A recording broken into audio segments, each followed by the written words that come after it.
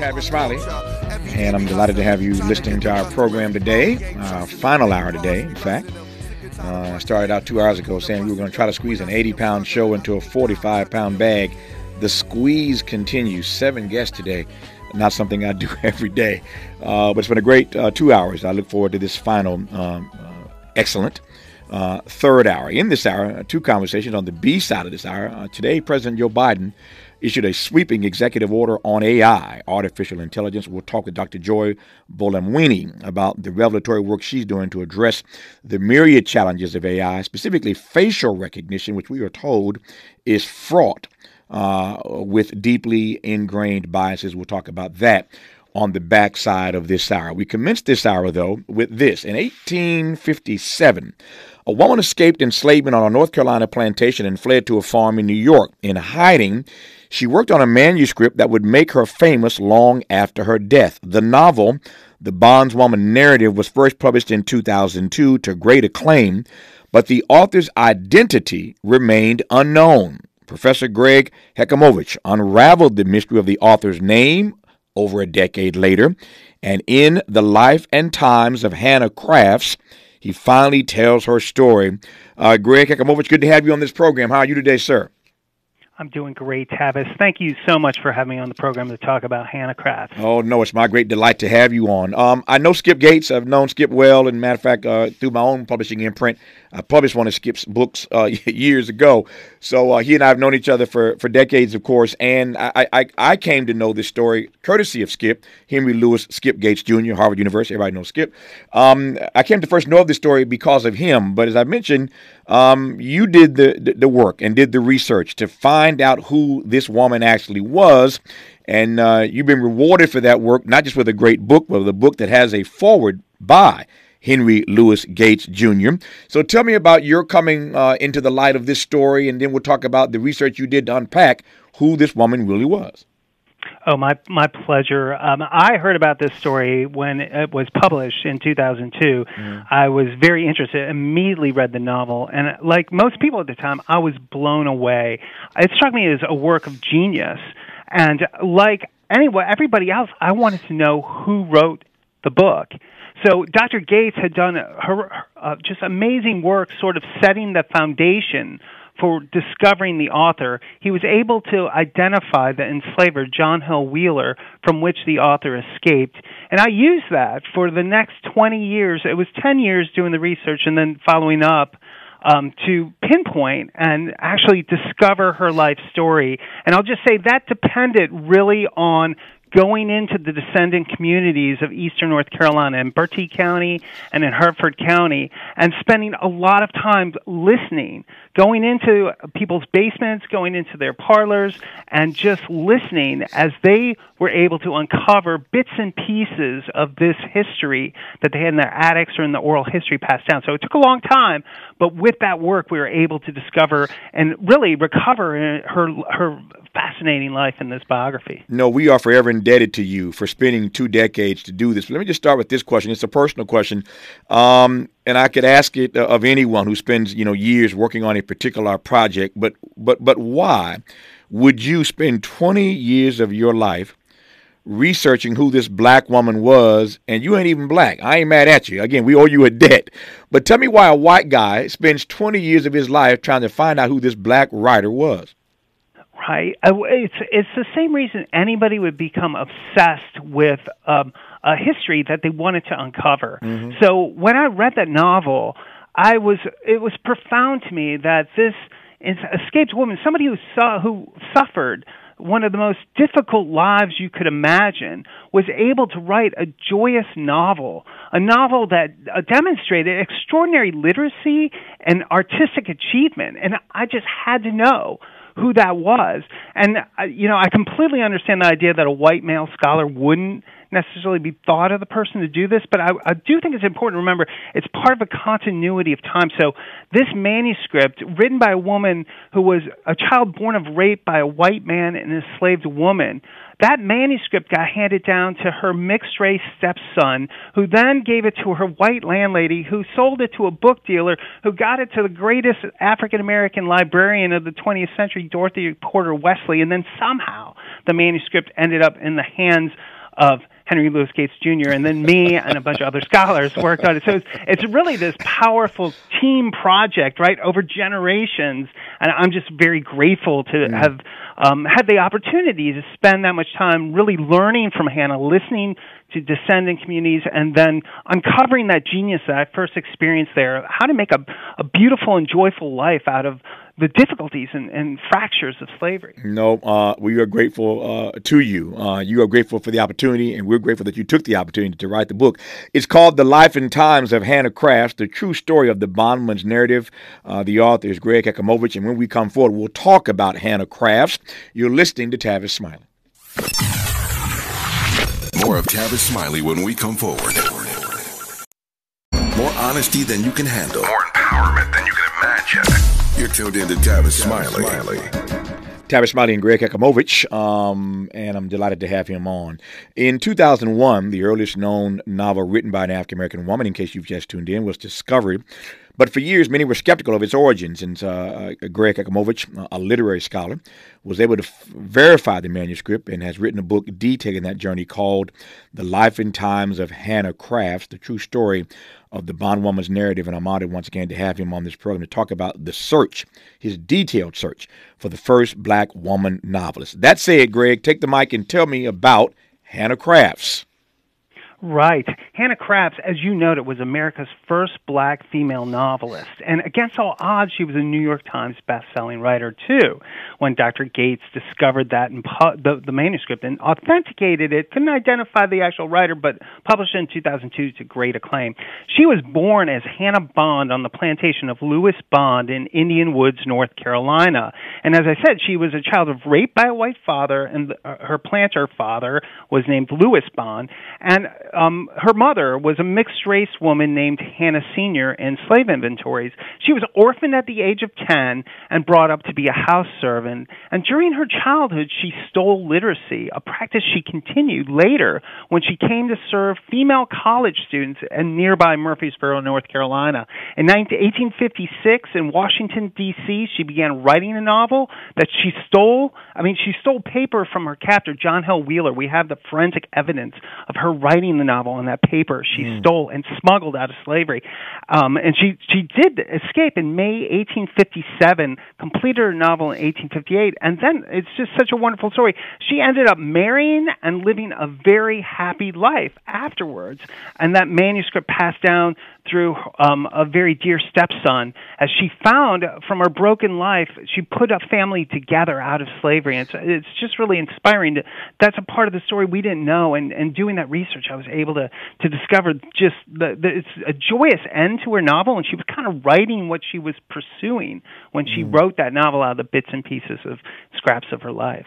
I'm struck by, I'm not naive, but of course about the history, but I'm struck, Gregg, by your telling of the story of how she had to literally steal paper to write this story. Yes, when I entered this scholarship, I was skeptical. You know, there are laws against it, but what scholars have known are there's free-floating pockets of literacy, and in her circumstances, there was literacy within the plantation communities where she grew up in Bertie County. And this, again, goes to descendant communities. A set of family members shared with me, Albert Bishop, Walter Cray, shared with me a document that was discovered in their great-grandmother's house later that they didn't know about, where she talks about the literacy and the neighboring plantation to where Hannah Bond grew up. Later on in life, she ended up in a highly literate home, a literate home that also included boarding college students from a nearby Baptist female college. One of the things I do in my research is uncover how is it so literally, so accomplished in its literary formations, and what you can trace in this fabulous way is the way in which the women she served were practicing college composition exercises. She was following those models, learning from them, and then making it her own by telling the story of slavery. It's absolutely astounding. You raised a point a moment ago that many people have not really paid attention to or taken time to wrestle with. We have this image, we have this notion that all slaves were illiterate. And to your point, there were pockets of literacy, so that we now know that all slaves were not necessarily illiterate, unable to read or write.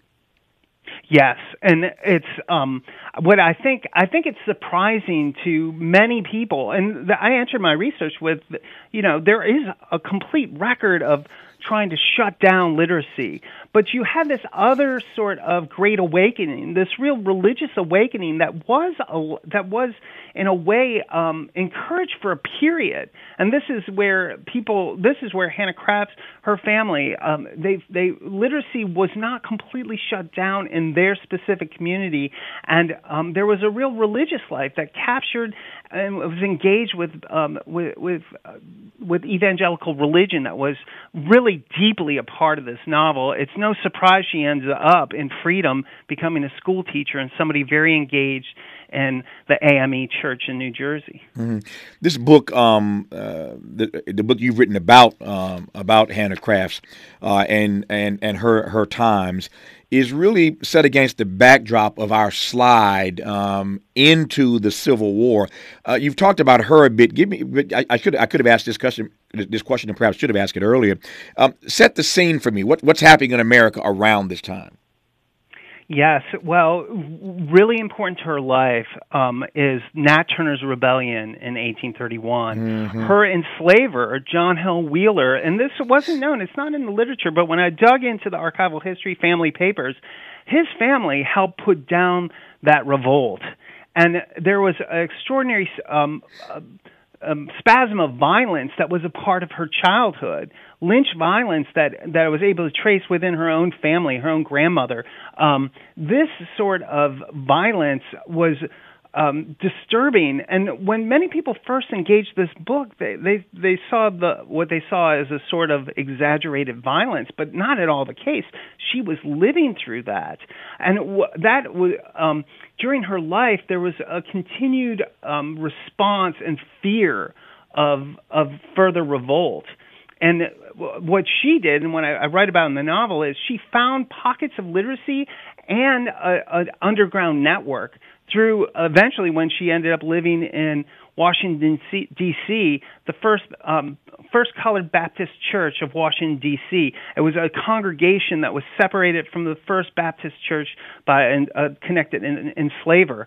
That little pocket there helped spirit away a lot of people, including Jane Johnson, another person I write about the book. I'll just add one more thing. Sure. The book really explores this network of people she lived with. So it's not just her life that I'm trying to recover here. I was able to engage the other enslaved women whose stories she also used to write her novel. And I want to name here Millie and Martha Murphy, Eliza Morgan, Mary Burton, and this figure that many African-American historians know, Jane Johnson, who was really important. Mm-hmm. Tell me more about how Hannah Crafts ends up or decides, in fact, to use, if I can put it this way, her literary skills to push back against this institution of slavery, to push back against the dehumanizing ways that many were subject to who looked like her. So I love this question because it's there in the novel, and there's a scene in the novel, it's the showstopper of the book, where Mrs. Wheeler, that's her enslaver in Washington, D.C., based on the real-life person, Mrs. John Hill Wheeler. Well, in the novel, she goes out to seek a position for her husband who's looking for a government appointment. All this tracks with what is there that we know of Hannah Crafts when she's living with that family. In the novel, Hannah applies a powder to Mrs. Wheeler's face and a smelling bottle. It turns Mrs. Wheeler's face black. She has no idea that it happens. In the novel, she's punished for that. Now, this doesn't happen in real life, but what I was able to discover is Hannah Crafts was forced to go blackface minstrel performances with the Wheelers. They loved those things, and she'd have to sit in the balcony and watch these white people mock black people in slavery. When she has her chance to tell her story, she flips the script, and it's the white people who are blackened and mocked for their foolishness, right? And it's just amazing. She's using the paper that she steals and the alchemy of literary imagination based on real life to make a contribution to our literature to totally take apart the entertainment of white supremacy. How do you think, and this is a broad question, I apologize, but how do you think her work fits into the broader expanse of American literature?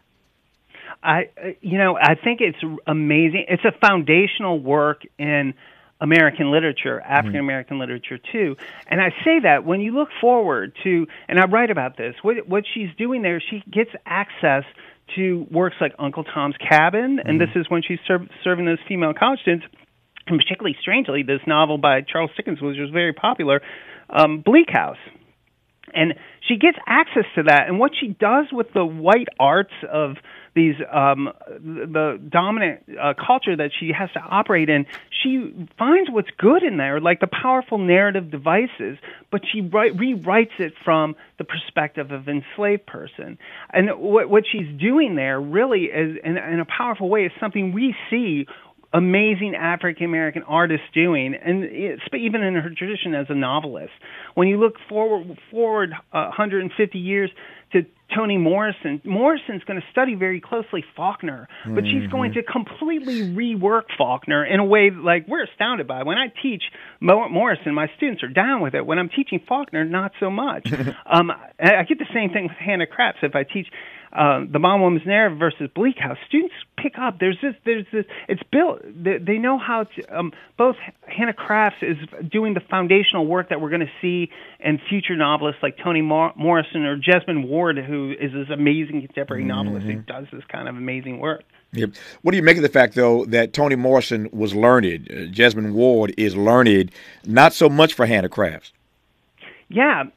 I think there's definitely a learning curve that Hannah has to develop. It's in some ways even more profound in some respects because she's manufacturing this high level of literacy. You can see in the manuscript where she's using punctuation in a fashion that's not common. It's definitely somebody who's an autodidact, but the level of storytelling is astounding. It's why it was a bestseller in 2002. It's why when professors I know bring this in their classroom, it's the hit of their semester.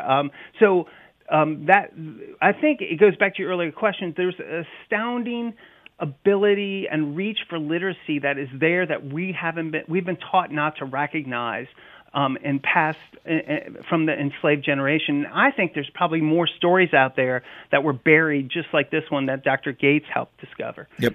How would you situate? I asked earlier how you situate this book in the broader canon of American literature, but how would you situate this particular work by Hannah Crafts, the Bondwoman's narrative, in the larger frame of African American literature?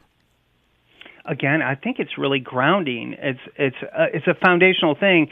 We usually look to Harriet Jacobs' Incidents in the Life of a Slave, which was written in 1861, and that's written not far away from where Hannah Bond, originally born Hannah Crafts, lived. That foundational text of 1861, Incidents of the Life of a Slave Girl, has been astoundingly important to our study of African American literature. And before that, Dr. Gates discovered this, Harriet Wilson's novel, Our Nig. What we have here is a novel that predates those and demonstrates in dialogue, right? We have so little it expands our understanding of the foundation of African American literature. It immensely enriches what we know of the recoverable past of this really high achieving literacy and literary ability of formerly enslaved people or black people. Yeah.